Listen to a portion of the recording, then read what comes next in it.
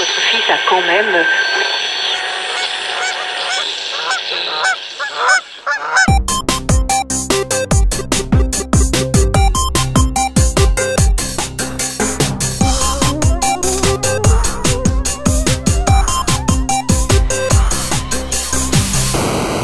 Wapning and welcome to Lapsed Gamer Radio episode 58, where we're going to talk about video games and that.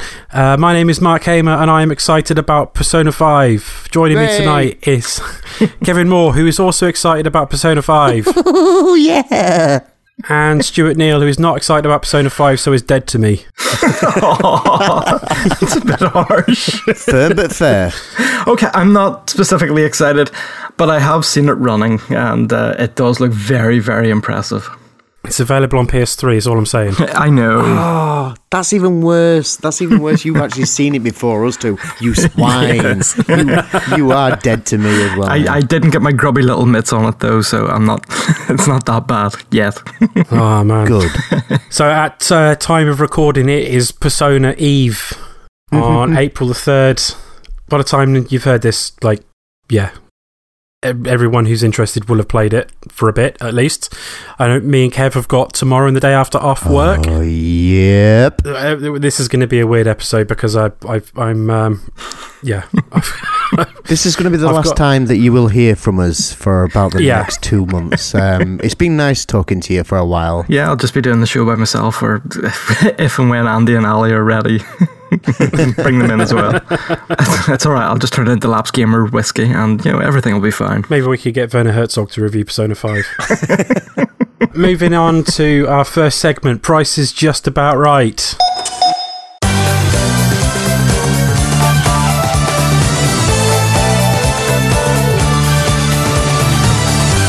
Kev, you bought anything? Fuck all. Nothing. Okay, great.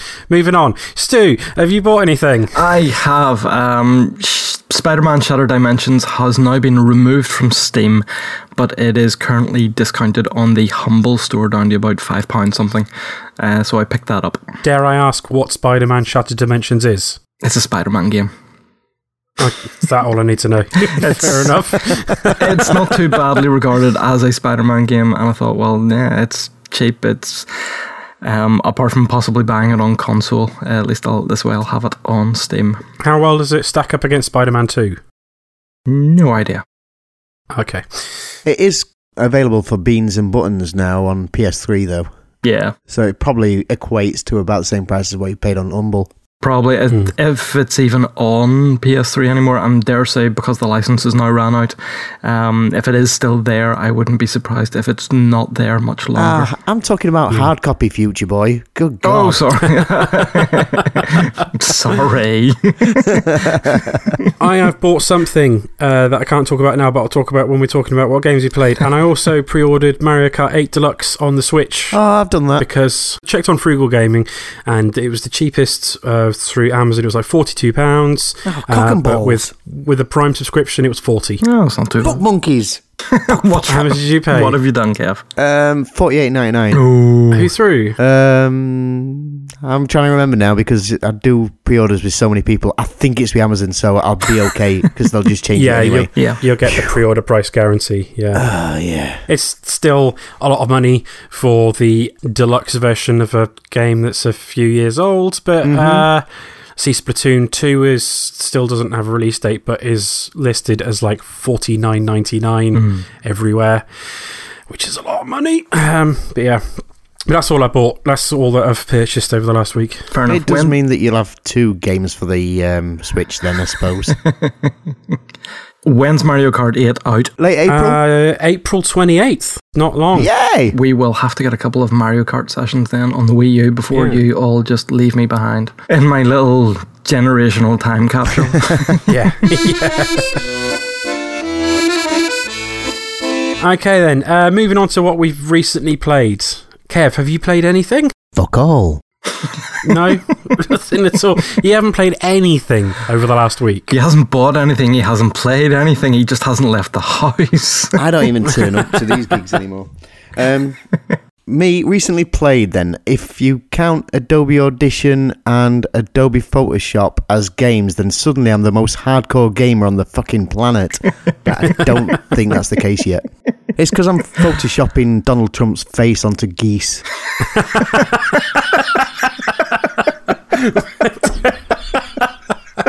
I need to see this. Oh man, yeah, I need to see that. I'll keep you posted. I'll keep you in the loop. Can that be the? That's got to be the image for this episode now, right? Okay then, Stu, have you been playing anything? Well, if Kev's allowed to include Adobe Audition and Photoshop, then I want to include Excel, Microsoft Excel, and LibreOffice Calc. Because more than likely I have been making a spreadsheet of games of some description. Apart from that, I have also been playing desert golfing. I am back to putting a little ball around a desert again. I am currently up to hole 4,100 and something or other. I have taken an average shot of about 2.8, which means I think my total shots is, well over 12,000 at the minute. I have no idea if I'm ever going to finish it, but I play it every so often. Where the fuck is the clubhouse? That's a very, very good question. I have also been playing some other games, but we will get to those later on. Fair enough. Right, okay, I guess I better pick up the slack then, had I?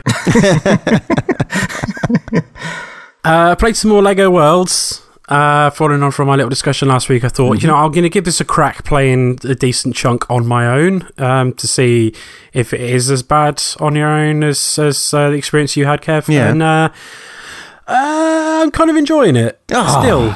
Like, not as much as it is, not as much fun as it is playing co-op, but you can just do some really dumb stuff. Like,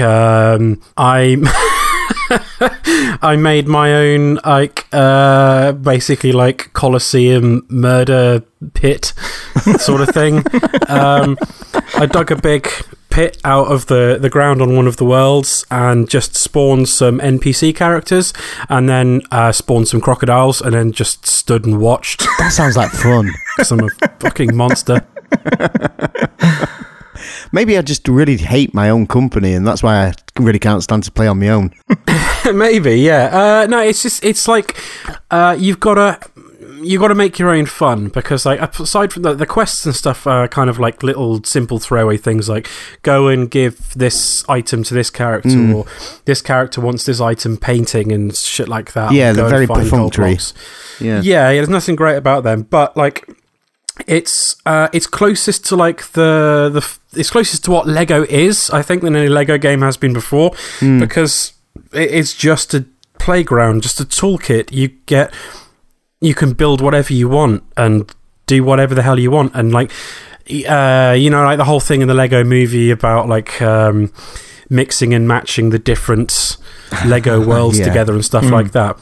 It kind of it encourages that. It's like you land on the worlds and they are like individual and sort of like bayou swamp sort of area with like wooden huts and fishermen and crocodiles and hillbillies, and then there's another world that's like volcanic and it's got cavemen, and there's another world that's got pirates, and another world that's got medieval characters and stuff, and you just kind of like suck up characters and things like that from those different worlds and then just mash them together and just see what happens.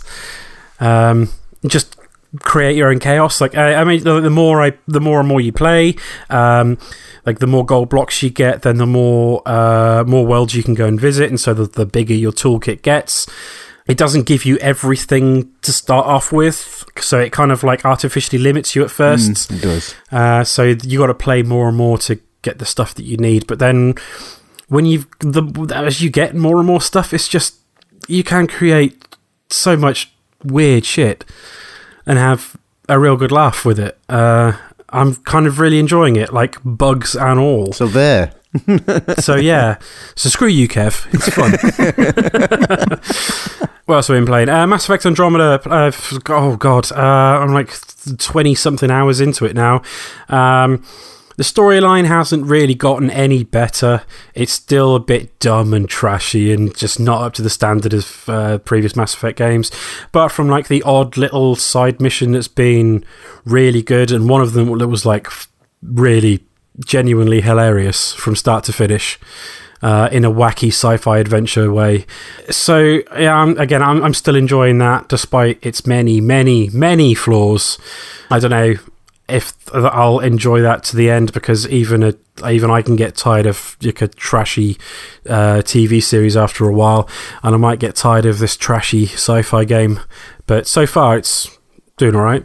Played some more Zelda Breath of the Wild. Not surprised. What a shocker. But I mean, I was playing it a little bit differently over the weekend. Laid in the bath. Standing on your head. No, I was noodling around on the laptop doing some bits and pieces, and Zoe was here and she was playing. She got her Switch docked in my dock, and Hey. oh, matron, It's getting a bit saucy. she had her Switch in my dock and she was playing. She was playing Zelda on the TV, and she was in an area that I had been to before and had found loads of stuff that I hadn't found before. So I just immediately grabbed my Switch, warped to that area, and then we were kind of like on two separate screens running around the same area, discovering different things and telling each other. Oh, okay. And it was a really cool experience. Yeah.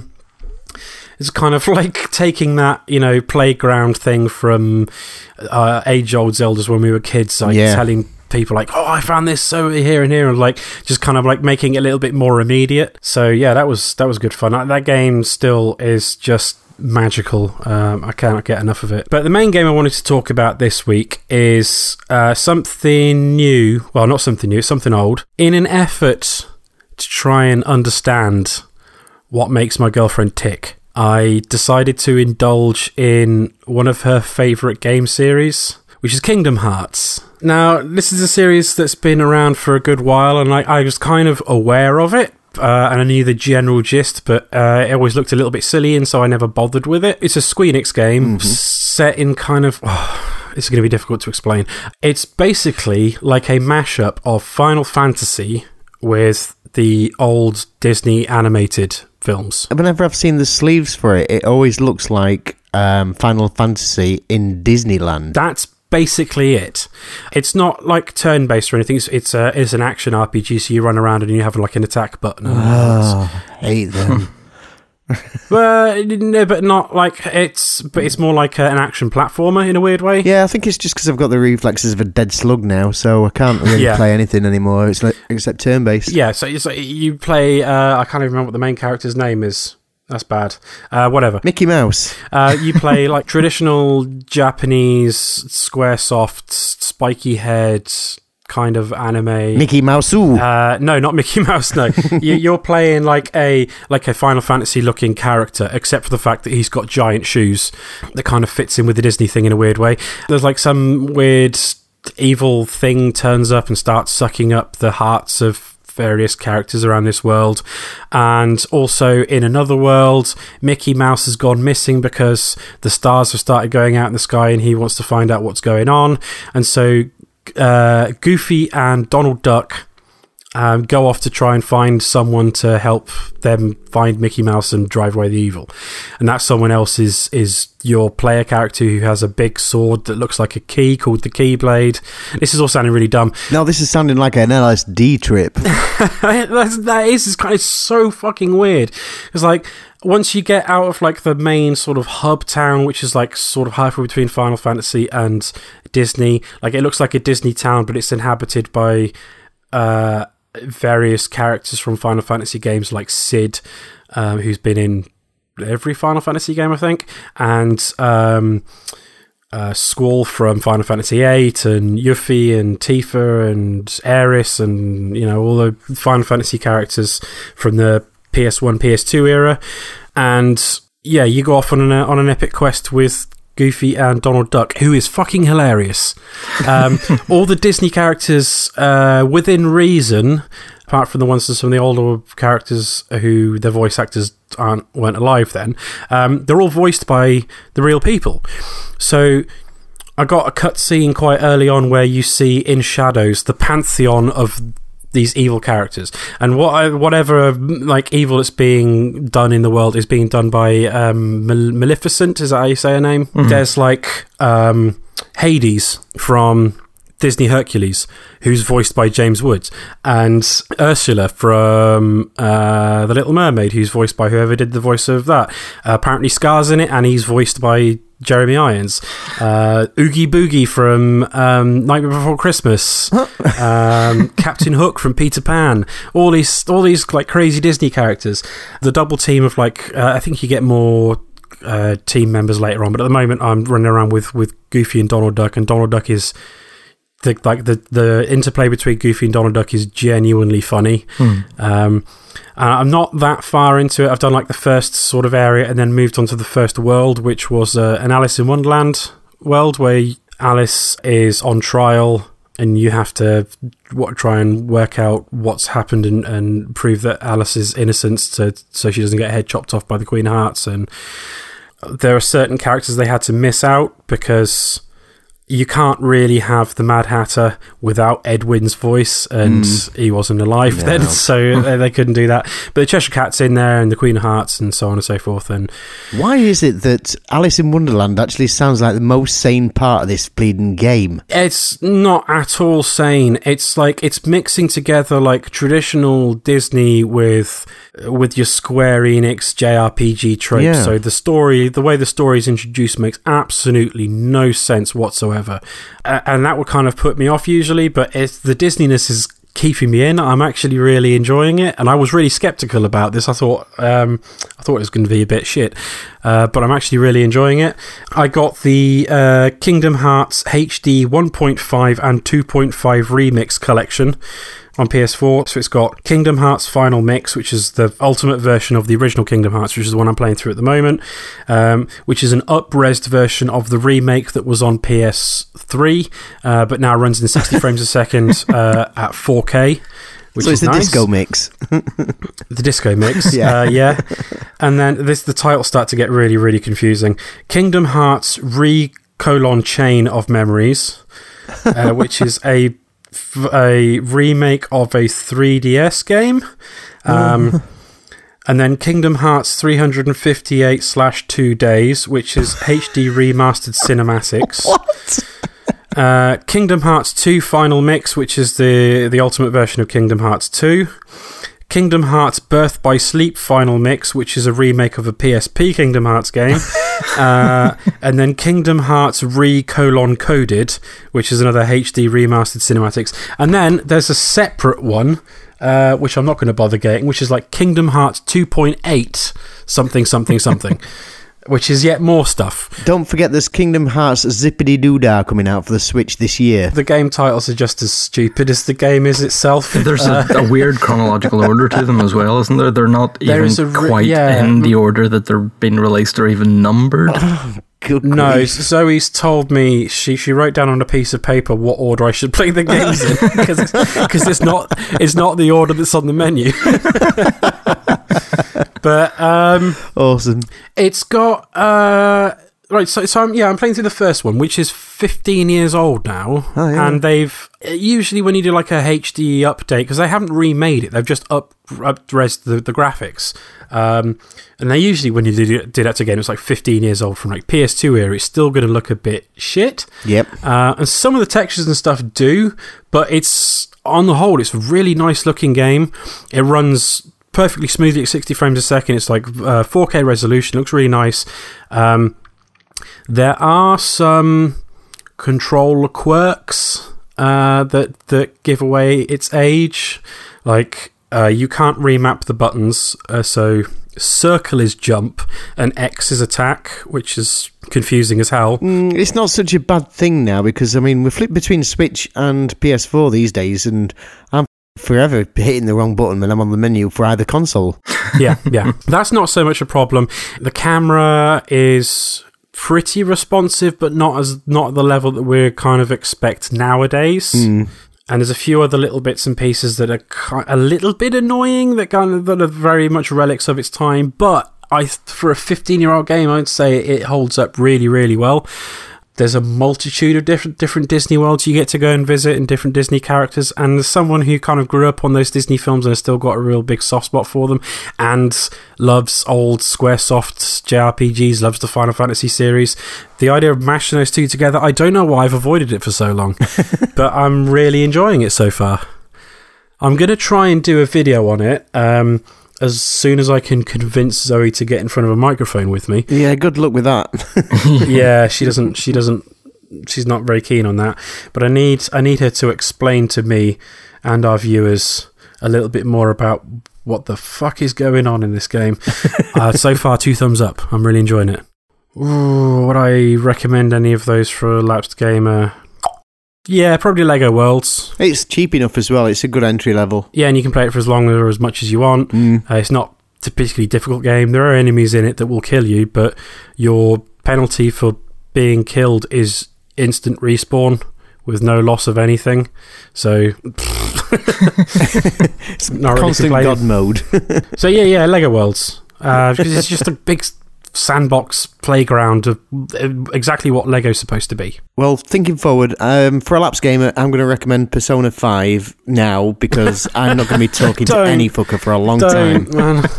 We can't do that. We can't in good conscience recommend Persona 5. You know how long that game is, right? Oh, yeah. Apparently it's over 100 hours long. That's it, I'm quitting. So, yeah, don't. If you're a lapsed gamer, if you have any time constraints, do not get Persona 5. Please. You'll never finish it. Okay, moving on. Stu, you went somewhere at the weekend. Where did you go? I went away. No, I went to EGX Raised in London. This is my first Raised, and after really enjoying EGX Birmingham last year, I pointed it out to my wife and said I'd quite like to go to this, and we then turned it into a family holiday to London. Hey. So we were over for it was 4 nights, 5 days. And so we did some of the touristy things and what have you with the kids. Went up to the London Eye, went to the Natural History Museum, went round the bus tours, boat tour, and did a number of other bits and pieces, and had a great time. And then on the Saturday we went to EGX Raised, where I saw and played many, many games. Before you go on to the games and stuff, did you go to any of the talks that were on? No, I didn't have time, and with having the kids and everything, I would have liked to have went to at least some of them, but I say, unfortunately, time just did not allow it. The big one that I would have wanted to go and see, unfortunately, was like 12 o'clock on Thursday. But that was Ken Levine. Yeah. It was still it's crazy that Ken Levine was at like EGX Res, like the small indie version of EGX. Yep. But I know he's running his own indie studio now, but yeah, I would have loved to have seen that. Anyway, sorry to interrupt you. That's quite right. So yes, EGX Raised, just a fantastic little event. It is being held in the Tobacco Dock in London, which is just a little bit, about a 5-minute, 10-minute walk away from the Shadwell overground train station. And just the atmosphere of the place is really lovely. The Tobacco Dock obviously sort of has a certain amount of history and everything to it, and within the building itself, there's 2 floors. There's the floor that you go into, and then there's a basement floor. But each of the floors is actually separated up into little rooms. So a lot of different sort of development teams and what have you, and sort of even promoted rooms and things. For example, there was ID at Xbox, and there was like an EGX VR zone. There was the Left Field collection, which is full of really, really small indie developers, all in one room. There was an absolutely massive, just general indie room with just plenty of stands and things. But because they're all compartmentalized, it actually keeps an awful lot of the background noise that we had at EGX down, so it makes it an awful lot easier to actually stand and talk to the developers without necessarily having to shout at them. Full EGX is a noisy place. Yes. Oh yeah. which was really good. And as I say, particularly with the sort of smaller developers and, you know, the people who are literally, they are the dev of the game that you're that they're showing off, and you're standing there talking to them. It was really nice to actually get time and a little bit of quietness to sit and talk to them. So the games that I actually sat and played, I'll rattle through this list quite quickly. Let's see, there was Area by Soadesco, which is a sort of music-based version of Bastion, almost. Really, really nice to play. Looks fantastic. There's the Signal from Tolva by Big Robot, which I think is going to be out very, very soon, which appears to be like a first-person shooter / sort of mystery game where you are controlling a robot. It's landed on a world, something's going on, you have to try and find out what. Looked very, very impressive. There's been an awful lot of media interest in that one.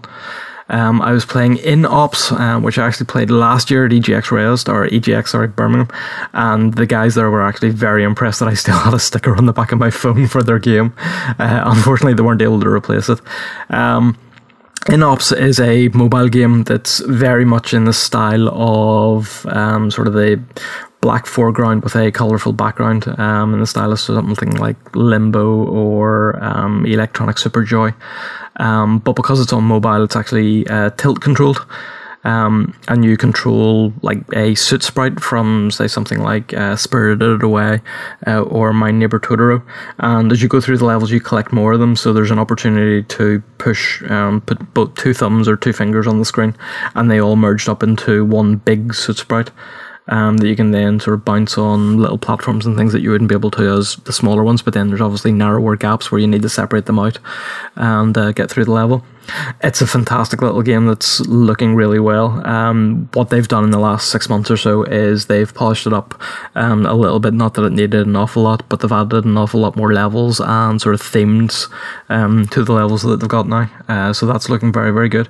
I'm not sure on when they're planning on releasing. They said hopefully this year sometime, but aren't being concrete on when it's actually going to be coming out.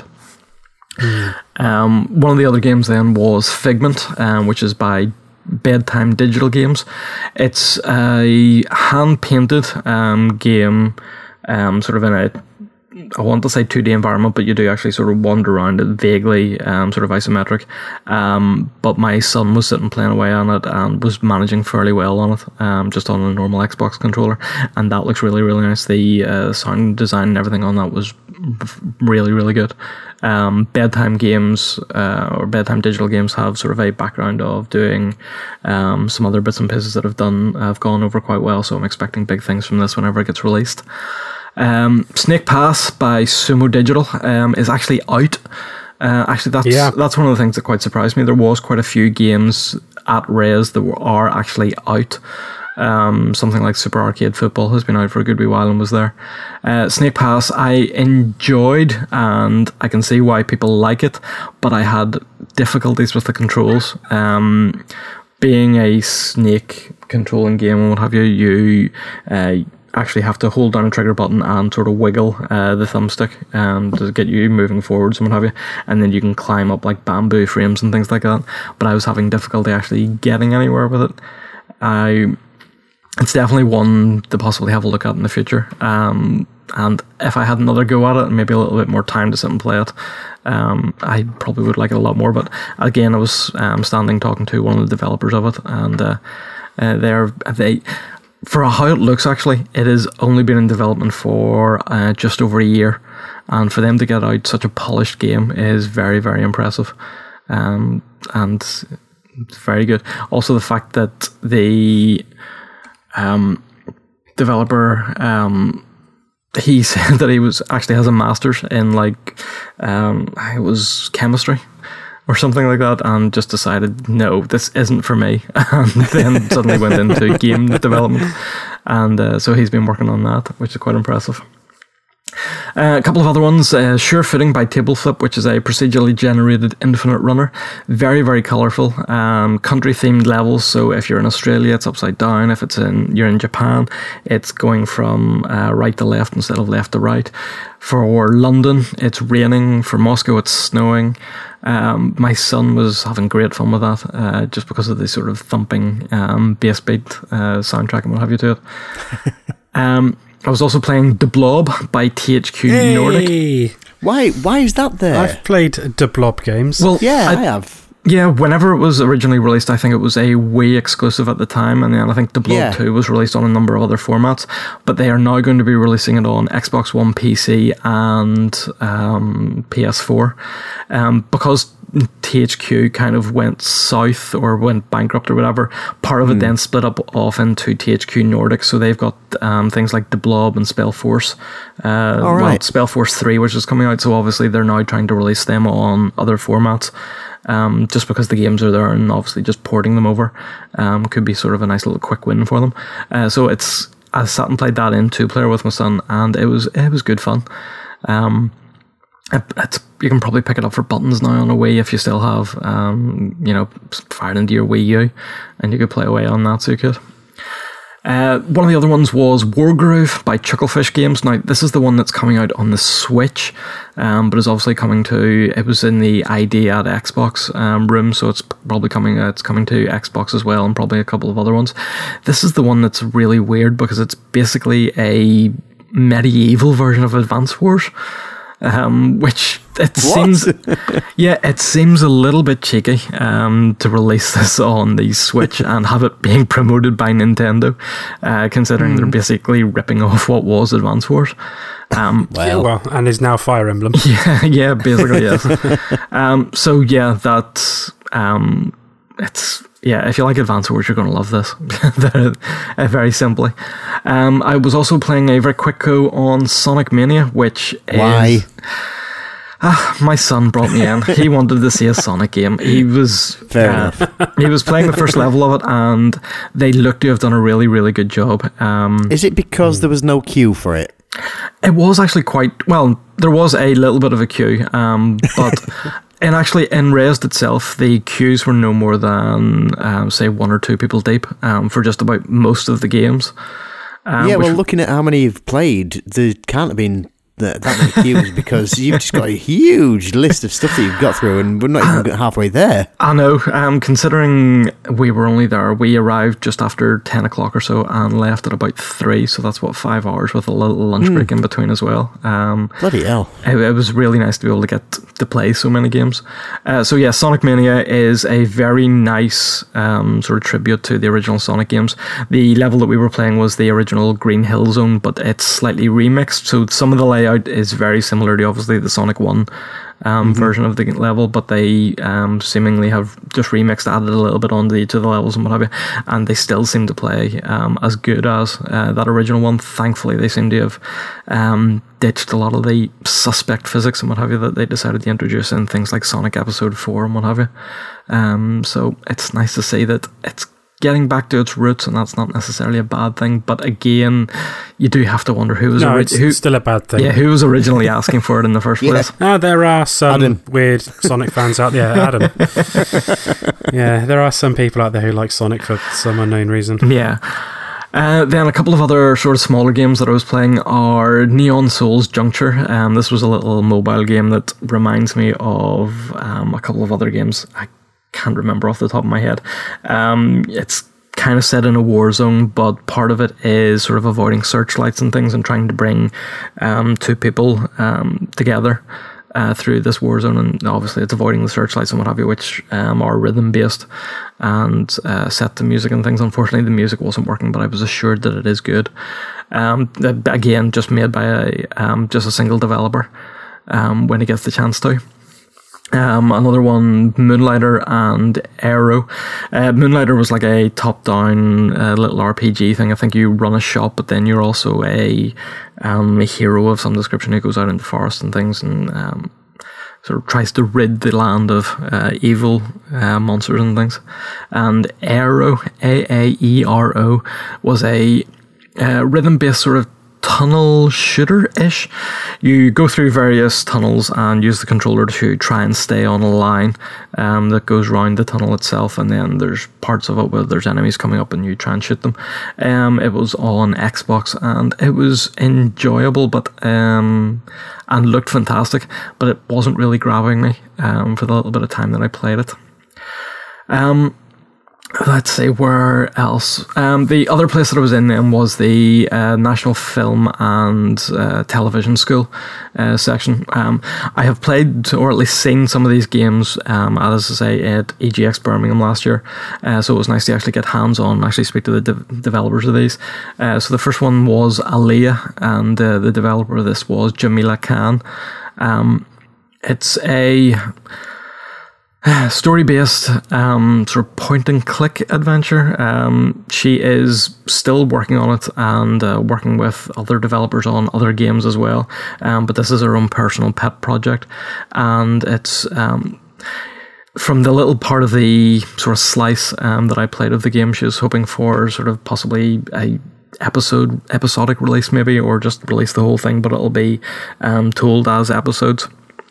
And you start off as Alea and you get a little bit of information about what's going on, but you start a new job and something had happened terribly sort of 2 years prior or whatever, and then the demo finishes with you missing a phone call, and sort of the rest of the game then will be finding out what actually happened during that. The art style on it is like almost like a paper cutout collage thing, which looks a little bit odd but actually works really well because it sets it up as a unique way of showing the game. So it'll be really nice to see whenever that comes out how it looks as a finished product. The other one then was Night Bazaar, which is by Laura Dodds.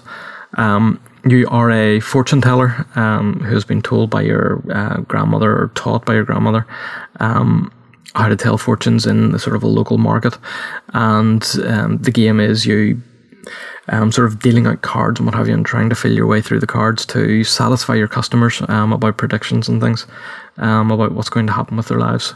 So that's going to be interesting as well. The final game that I was playing was Cello Cello, which was in the Left Field collection. This was one I was just sort of dandering through the Left Field collection and bumped into Jordan Erica Weber off of the Telly and Guardian fame. She is... Ring the lovey alarm, quick, ring the lovey alarm. She is currently the Gadget Show game correspondent and presents on that with Craig Charles. So that was interesting. Her and two other people were sitting playing this. It's like a slow motion racing game where you have to get to a point in the level before anybody else, and you can pick up certain power ups and things within the level to try and stop your other players getting there as well. I think it was on PC, and it actually supports up to 8 people as a local multiplayer game. And that sounds insane. Yeah, really quite impressive. It's simple graphics and everything. Obviously, you're just little dots, but you're coloured so you know which one is you. And I give the controllers to the kids. I had one as well, so there was 6 of us playing at the same time, and it was enjoyable. And yes, so a little bit starstruck, as I was also talking to Jordan earlier whenever my son was playing more of the Switch than I have so far, as he got a quick go on Pocket Rumble, which for anybody who is old enough to remember the Neo Geo Pocket Color is very like the Capcom Fighters game that was on that. Whenever the Pocket Rumble was initially released or shown during the Nintendo Direct presentation, I instantly got the sort of feels and what have you off it, but I thought it was going to be an exclusive to them. But I saw it later on in the show up in the indie section, and it looked to be on possibly a PS4 or Xbox, because I didn't see a Switch sitting around anywhere, so it'll be interesting to see what other platforms that comes to. But that looks like a very impressive little 2D sort of 8-bit retro beat 'em up, which will be very impressive. Right, as for the ones that I saw then, I had before we move on from your rubbing shoulders as celebrities, yes. did you combine the handshake and the handing off a business card in one move thing? No, I didn't. I missed the trick. I know. She was asking what I was doing and what have you there, and actually bizarrely asking if I was in the industry. And I said, no, I'm just an amateur podcaster. And so I actually then started talking to her about she used to do the Not a Game podcast with Tom Hatfield, who is another Guardian writer. And so that's how I got talking to her at that stage. But yes, I probably could have snuck my business card in there, but yes, missed opportunity. Then, as for the ones that I saw, but didn't actually get to play hands-on, first one was Forgotten Anne, which is by Throughline Games and is being supported by the Square Enix Collective Games Initiative. This is a fantastic looking game, which is animated, and it looks like a Studio Ghibli film. And it's beautiful. It's the score and what have you is done by, I'm going to forget. It's either the Norwegian or the Swedish. I think I'm nearly sure it's Norwegian Philharmonic Orchestra. So that tells you about the sort of money that is potentially behind this, particularly as it's done through the Square Enix Collective as well. It's you play as Anne, and there's sort of a lot of time turning effects and things like that. A little bit of adventure, a little bit of platforming, what have you, and it looks phenomenal. And I think a lot of people have been raving about this. The other ones then, quickly. Serial Cleaner by Curve Digital, which you are a cleaner of serial murders. Basically, you go around cleaning up crime scenes. I'm trying to think of the other one that was based on Shadow Warrior. Was it Visceral Cleanup Detail? So that was first person. This is like a sort of an elevated view, top down sort of one, and with it being Curve Digital, there's obviously that sort of sense of humour to it as well. Well, as well as that, with it being Curve Digital, it'll probably turn up on PS Plus anytime soon. Anyway, I would dare say that's a very good chance. 14 titles so far on PS Plus, so hang fire on that one. Yeah, definitely. Let Them Come was I'm trying to think which one this was. It was by Versus Evil, and it was a 2D side-scrolling shoot 'em up, which looked very impressive. There was Oniri Islands, which is by Tourmaline Studio. It's currently on Kickstarter. It is a mobile game where you actually get something very, very similar to Amiibos. They're two little figures, and you get a variety of masks with them if you actually buy the physical product. And it's actually a two-player game as well. So the pair of you actually work together to get through each of the levels by moving the character around on the screen. So that looked quite good. There was Smash Up, which is a collectible card game by Nomad Games. It looked okay. It didn't seem to... I wasn't as impressed with it as something like Hearthstone. It didn't seem to be as instantly sort of easy to get into. There was Demambo, which is a 4-player game on the Switch by Tokitchen, which looked okay. Pocket Rumble, again by Tokitchen. The other ones then that I don't have publishers for, there was Slime Rancher, which is actually out already. There was Phantom Halls, which looked almost like a 2D Resident Evil-ish sort of haunted mansion game, which could be quite interesting. There was Elix, which I think actually was by THQ Nordic, or at least it was in their room, which looked good as a sort of third-person sort of action RPG, similar to some of the stuff that Ali would play and would probably like. There's the new version of Cinemora, which is called Cinemora X. The version that was running on the screens, I couldn't see a wild amount of difference from the ordinary version that I've already played. But the ordinary version doesn't matter, it's so good. Well, yeah, it is such a great little game. It's well worth seeking out, and it's probably really cheap now as well. Yeah. Spellforce 3, which again was THQ Nordic. It's more Spellforce, and it looks really good, and they are huge games for people to sink time into. Block Ships was another one that I think I'd played definitely at EGX, and I think Kev might have played as well.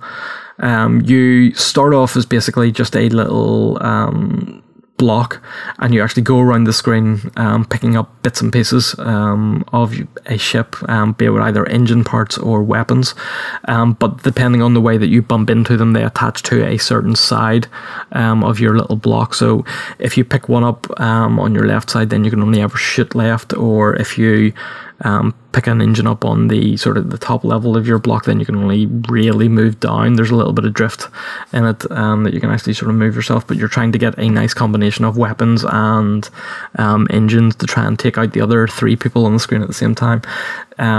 Again, it's already available as far as I know. It's a really good fun local multiplayer game. I saw Fable of Fortune, which is a collectible card game based on the Fable universe. Looks quite good. I think the guys had said that it is going to be free to play. They're currently in an open beta of it as far as I know, and they are kind of going down the Hearthstone route of doing sort of paid for expansions. And then obviously buying card packs and things as well. But they said that there will be a fair amount of play as a single player game. There is the tutorial and what have you, but as in you don't necessarily have to pay to actually get cards and what have you. There will be a fair amount of whatever currency they use in game that you can win from winning games and things to actually boost up your pack. There was Ooblets, which so many people have been raving about and looks very impressive. There was Rime, which is I want to say cel shaded, but it's not. I don't know how to describe the outside. This one's been floating around for ages. It has been, yeah.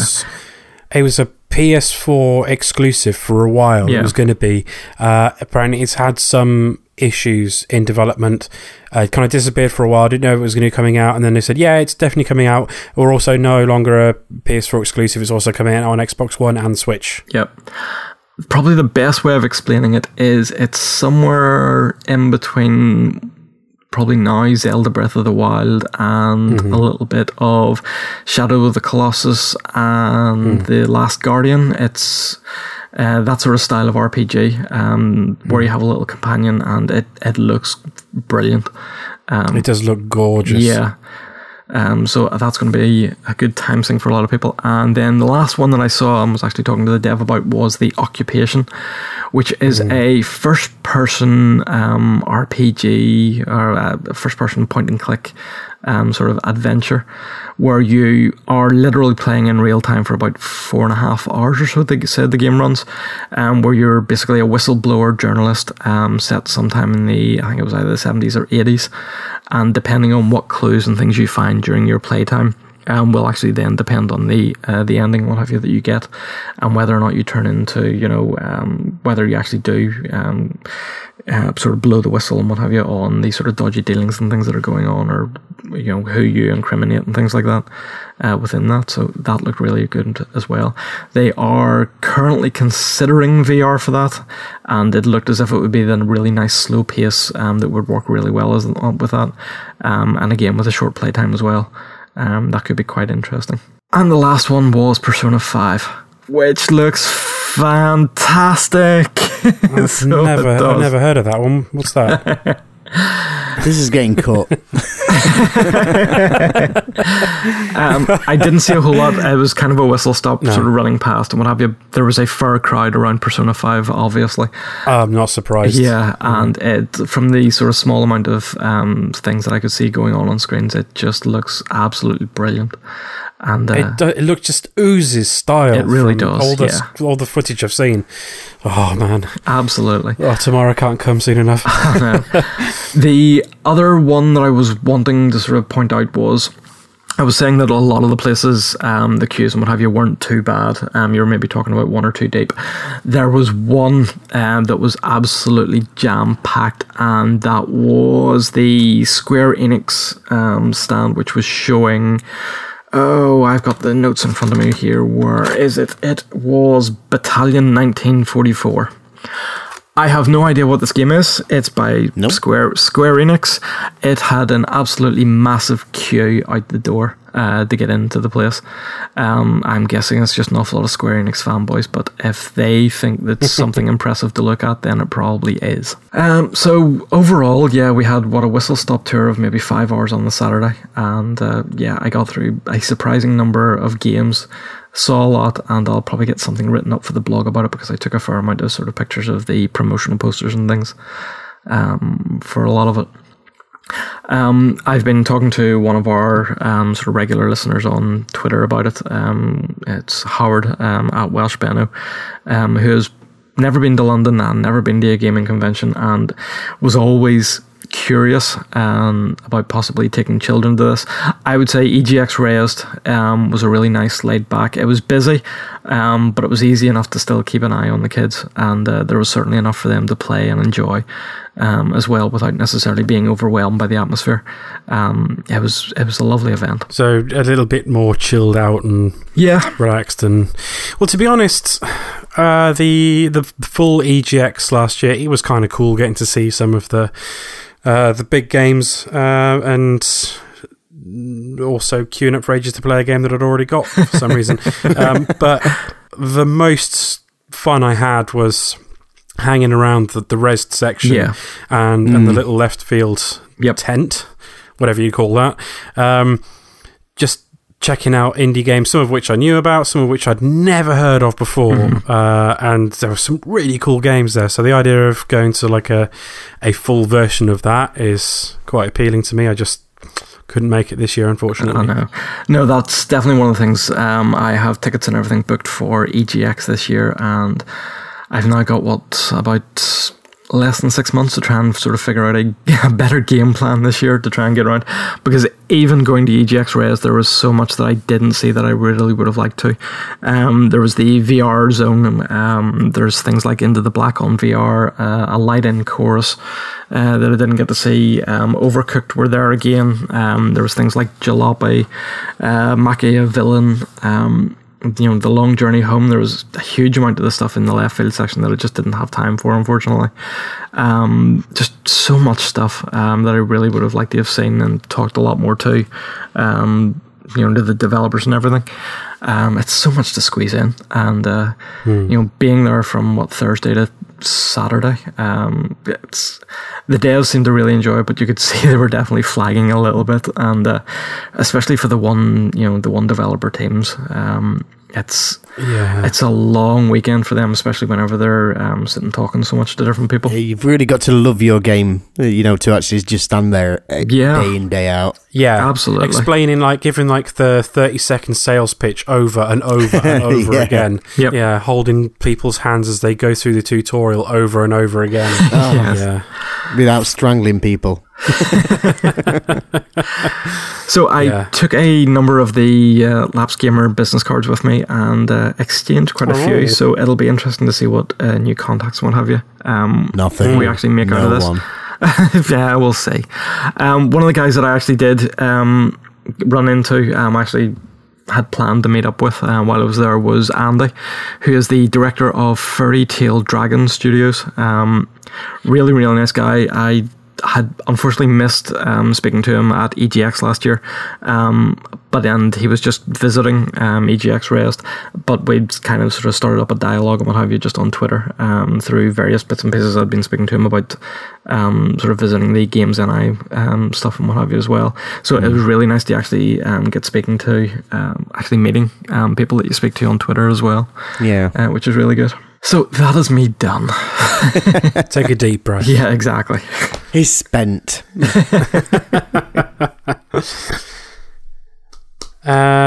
Shall we move on to your talking point then, Kev? Hang on a wee second. There is just one more thing that is listed in the show notes here, Mark. Okay. Persona 5 is released tomorrow, which we have already said. Yes. But there's a little note here that Kev has put in that Mark is a jammy, whiny bitch. And I put doubly so. Explain. Well, no, I think that's just what Kev thinks of me anyway. Back in February, I pre-ordered the Take Your Heart edition, like the collector's edition of Persona 5, because Persona 4 came out of nowhere for me, really, and became my favourite JRPG ever. And so I've been excited about Persona 5 for a good couple of years since they first teased it. I ordered the special edition, booked tomorrow, launch day, and the day after off. Pre-ordered it from an online retailer who shall remain nameless, and was guaranteed delivery for tomorrow. And then when I checked, Kev posted earlier on today with his little dispatch email, and I was like, I haven't got one of mine. So I went and had a look, and it's like, it'll be delivered maybe on Thursday. Possibly sometime before 9 o'clock on Thursday. And I was like, what the fuck is this nonsense? So I got in contact with the retailer and whinged a lot continuously for a couple of hours, until I think mainly just to get rid of me, I convinced them to refund me the cost of the digital version of the game so that I could download that and have it, and then, get the special edition in a few days when it would finally turn up. And then just as I was leaving work at 5 o'clock, got an email saying that the collector's edition has been dispatched and is arriving tomorrow. So with the refund that I got, the collector's edition is costing me £25. Jammy whiny bitch. Down from 80. So yeah, more than usual. Been a jammy whiny bitch. Worked out. Getting that for cheaper than an awful lot of people are going to be paying for the single disc version is very impressive. Fucking twat wanker. I know, but it's this particular online retailer's own fault for fucking up colossally. Yes. And having to put up with my whinging. I'm really good at complaining. For 4 hours constantly on a Monday morning, though, no wonder they just gave up. Yeah, I kind of feel sorry. So, customer service representatives for said nameless online retailer, I'm really sorry for what I put you through this morning. But yeah, it was a shitty Monday morning anyway, and that was just the turd on the top of that cake. So never mind. You had a photo of a confused column to raise your spirits halfway through. Exactly. I got Column's confused Monday morning face. I want one of those every Monday morning now. If you're listening, Column. Can we make this as a standing order? Yes. I want one confused Column face picture every Monday morning. Stop putting ideas into his head. There's not many in there. Well, that's true. Anyway, moving swiftly on from me gaming the system. Kev, you've got something you wanted to talk about? Well, yeah, it's a weird one, this, because we're on the eve of not just Persona 5, but tomorrow is the next batch of PS Plus games. April's PS Plus games are a weird looking lineup. I've not actually heard of any of them, and over in the green room you've been telling me about one of them, and I've had a look and it does look good. But the lineup is Drawn to Death, Lovers in a Dangerous Space-Time, Invisimals The Lost Kingdom, Alien Rage, which is probably the most generic title I've seen, and then there's 10 Second Ninja and Curses and Chaos, all games that look like they could be quite good fun, but then I started looking through the social media just to see if anybody had got any thoughts on it, and it was ridiculous. It was just like, why the hate? Every month. Every it's single unbelievable. month. Yeah, ridiculous. Yeah. Where's my AAA game for free? Yeah. I mean, these are free games. These are built-in bonus because you subscribe to PS Network. Mm-hmm. These were just thrown in as an extra. This was before games with gold ever became a thing. Yep. They had to actually respond with it. And it's ridiculous, because you get people bad-mouthing stuff that they've never heard of, they've never even attempted to have a look at, and you think, Jesus, man, if you're just not that bothered, just don't bother downloading it. Yeah. But don't just pour shit on it without even checking it out first. There are legitimate things that you can complain about PSN for, like the fact that you still can't change your handle if you wanted to, and reasonably regular outages, which they don't have. Are you trying to change your handle from Sexy Trucker Fucker? No, I'm going to stay a Sexy Trucker Fucker. That's all right. But there are some people out there, because like PSN's. We got that email recently. PSN's a decade old, and some people will have picked a dumb PSN name 10 years ago and be like, "Oh, this is just cringy," like an old Hotmail email address that you want to forget about, but you can't change it like you can on Xbox Live. It's got its problems. There's plenty, so there are things to complain about, but PS Plus, like the free games, come on. The amount of offensive bile that's poured on PS Plus, it's ridiculous on social media. It's almost like Tony Sony's just come round to their house and like hacked their kids up with a chainsaw made out of UMDs or something. It's stupid. Yeah. I mean, personally, I'd go for the oat for note look, and just go, well, let's just try it. It's there, it's free. I've got a ridiculous library now, but it's all there for nothing on my PS4. I can just pick it up whenever I have no inspiration. Some days you will just look at your games on your shelf and you just go, no, I don't fancy any of them. I'm just going to have a dig through this.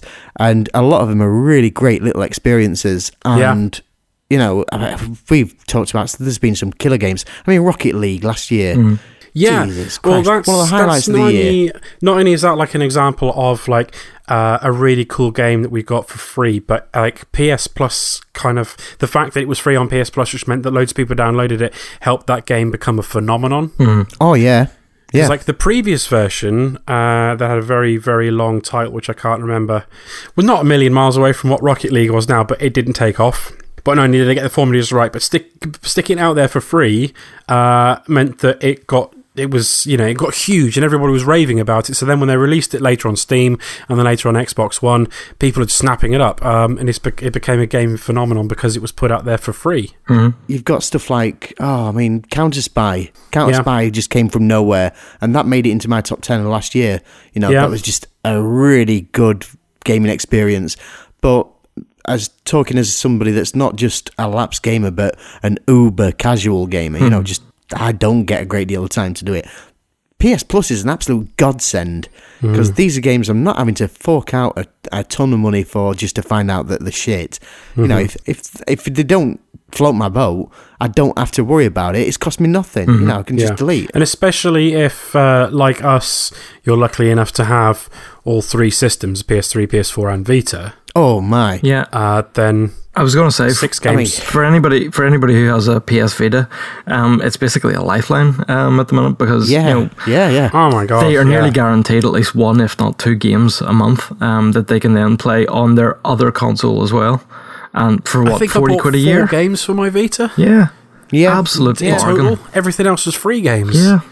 Well, I've got a 64 gigabyte memory card in my Vita, and it's full. Yeah. And it's just from PS Plus. I think there's probably a couple of games I've bought, like Akiba's Trip and Persona 4. But apart from that, everything else is just the free stuff. Yeah. I mean, like, people complaining about April's games, but you've got, like, I'm just looking at the PS4 titles. So Lovers in a Dangerous Space-Time is a really cool co-op sort of space survival sort of game, isn't it? Like, you've played this, haven't you, Stu?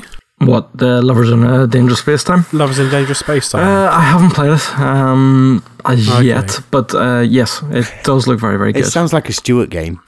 yeah. Seems like the sort of thing. Like, well, I've got it on Steam from a Humble Bundle, so I'm surprised you've probably got it and you don't even know. More than likely do, yes. More than likely. Yeah. It's an indie game, it's got a daft title, of course I've got it. Yeah, of course you've got it. And Drawn to Death was something that was shown off at the PlayStation Experience the other year, and we always assumed it was just going to be like a paid-for game, but no, it's launching for free on PS Plus. Yeah. It's a really cool looking, a really unique art style, like third-person multiplayer brawler that could be really good. It does look like a lot of fun. Yeah, and it's not free, because we are paying a subscription service to access these games. Yeah, but it's a built-in extra because we would have to pay the $39.99 anyway just to play online. Which is what Xbox were doing for a decade before PlayStation started doing it. Yes. If there was ever going to be like a gaming drought where nothing good came out for a while, or I just didn't have the funds to buy games, I've just got this almost endless catalogue of games. Yeah. Some of them I've just been... I need to play. I really need to play some of them. I need to go back and play some of Invisible Ink, that game we got a couple of months ago. Oh my word, that is really good. Cool. Yeah. Yeah. I was looking at the report from 2014 on Polygon, and in 2014 on PlayStation Plus, if you got every game that were available each month, this is over in States, you would have got $1,300 worth of free games. I don't know. People like to complain. There's complaining and just being daft about it, though. I don't like this big bag of really fun things that you've just given me because, I don't. Stop it. Yeah, I'm going to come round to your house and get your children. Yeah. It's like, what? What is wrong with you people? I always check the comments under when the titles go up. The PS Plus launch go up on the official PlayStation blog. Yeah, I always check the comments underneath, and every month, without fail, I'll see comments saying, "Oh, another collection of indie games that nobody wants. So I'm going to cancel my PS Plus subscription." And I'm pretty sure I see the same people saying that every single month, and yet they don't cancel their PS Plus subscription. Yeah, I think it is literally just people complaining because they're not getting, AAA games that they expect to get.